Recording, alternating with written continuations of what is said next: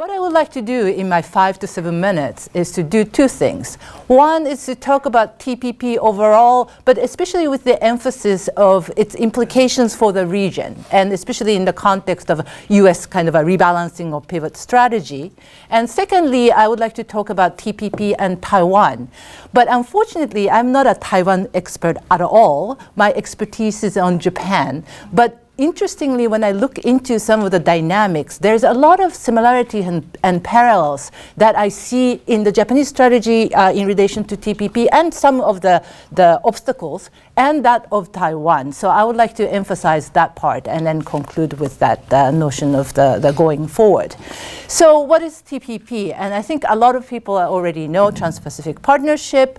This was the kind of arrangement started with the 4 small countries which are very liberal in their economic and trade stance, Singapore, New Zealand, Chile, and Brunei, which started in mid-2000. And once the United States got on board, this became a big deal. This was under the Bush administration, right as the globe was hit by the global financial crisis. September of 2008 was the time that US announced its interest of expansion, as well as its kind of participation in the negotiation of expanded TPP. From there on, many members got on board. Australia, let's see if you can remember, Australia, Malaysia, Vietnam, and then comes, Canada, Mexico, Japan, so on. So there was a member of 12 countries which pursued this so-called gold or platinum standard of trade liberalization without exemptions of any of the items that gets exempted from the free trade, as well, and mostly emphasizing the rule-setting role of TPP. So in the rule setting, there's rules in terms of intellectual property, competitive policies, many of the sanitation standard and so on. All these will be the part of TPP. The negotiation is ongoing. Actually, they were hoping to conclude this negotiation by December of last year. But due to Obama's absence to APEC meeting and various other kind of negotiation problems, they have postponed that conclusion. From my reading of people who are the Beltway insiders, actually just a month ago, there was a conference of this magnitude of Australian kind of US relationship, and we had Mickey Kanta come to speak. And he was saying that the fact that if they cannot conclude TPP by the late spring of this year, it's in jeopardy. And one of the things that's important for TPP from the US standpoint is to have the Trade Promotion Authority for the President of the United States, so that they don't have to go through all the congressional kind of line-by-line scrutiny and go from there. But that's not going well I saw it late last month. So we will see TPP actually will pan out. But still, this is really a big deal for Asia-Pacific overall. Finally, the characteristics of TPP is it's a living agreement. It will evolve as time goes by. Yes, they will conclude or hope to conclude by sometime this year, but there'll be accession code that many other countries will be able to become members. So in this TPP, what's the implication for Asia? I think there are 2 major ones. One is obviously relation to China. Currently, China is not a negotiating member of TPP, and some interpret this TPP to be a way to exclude China or put pressure on China. But those who are close to TPP see that, yes, true, the members currently negotiating TPP would like to put TPP in place, but they would really like to have China come into TPP somewhere in the near future as the gold standard of rules of free trade established through that method. So that's one important part of the TPP. The other one, especially when it comes to Asia overall, is the activation or the kind of activation of RCEP, RCEP, which came about right after the Japan announced its interest in participating in TPP negotiation. Actually, its actual official negotiation starting point was March of 2013, but when Prime Minister Kan in October of 2010 announced Japan's interest, RCP kind of emerged forward. This was the trade negotiation among the Asia members, ASEAN plus 6, which Japan wanted to push forward, which was objected by China until then. China wanted ASEAN plus 3, which is only ASEAN and Japan, China, Korea, while Japan wanted to include plus 3, which are Australia, New Zealand, and India. So currently, RCEP, which I would like to call it, is ongoing negotiation parallel with TPP. So that's the kind of context. So how about TPP and Taiwan? I've been reading the fact that now the President Ma and the Trade Ministry and so on of Taiwan is keen to go up to be part of the TPP member.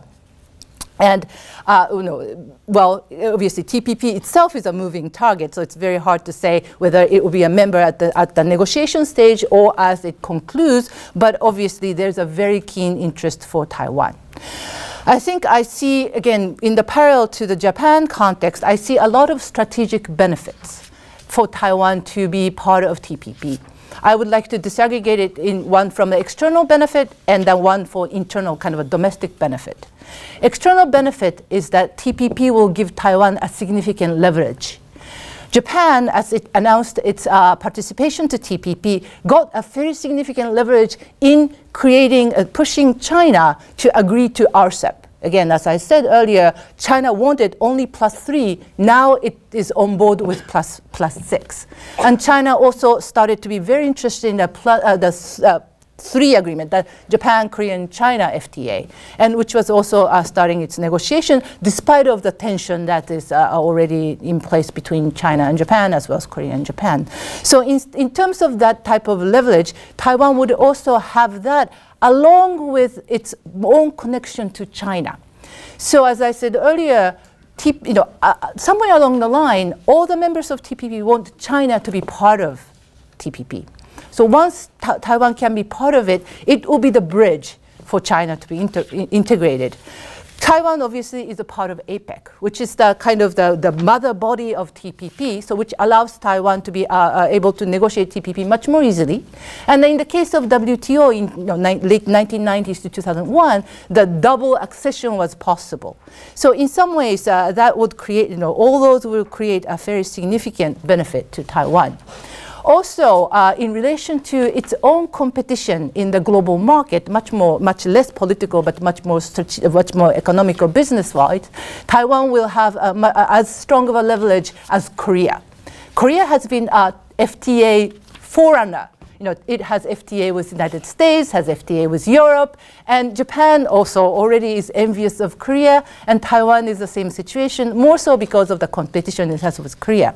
So TPP will give the same level of leverage in accessing the market for Taiwan as it does for Korea.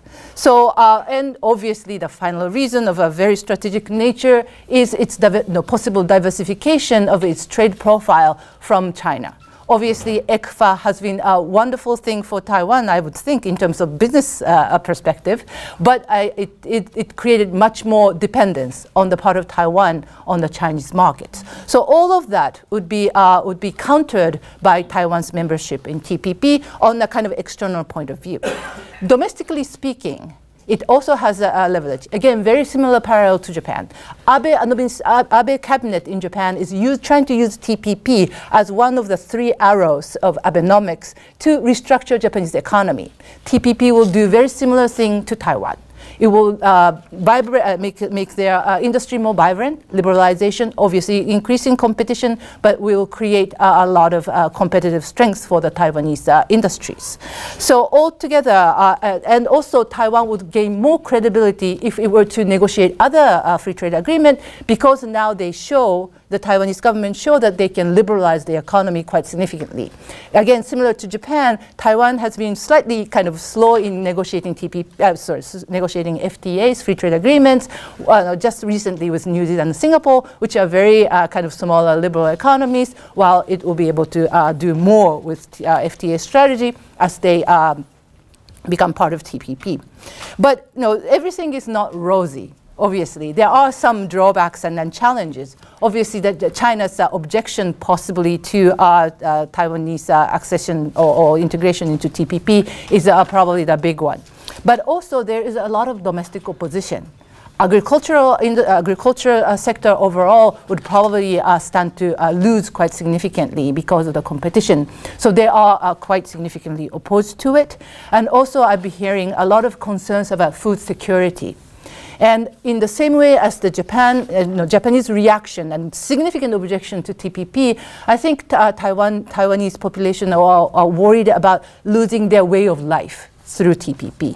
So I think it's not so easy, but if there's a political policy leadership to push Taiwan towards TPP, I think there's a lot of things to be, a lot of benefit to be gained. So I'll stop here. Thank you.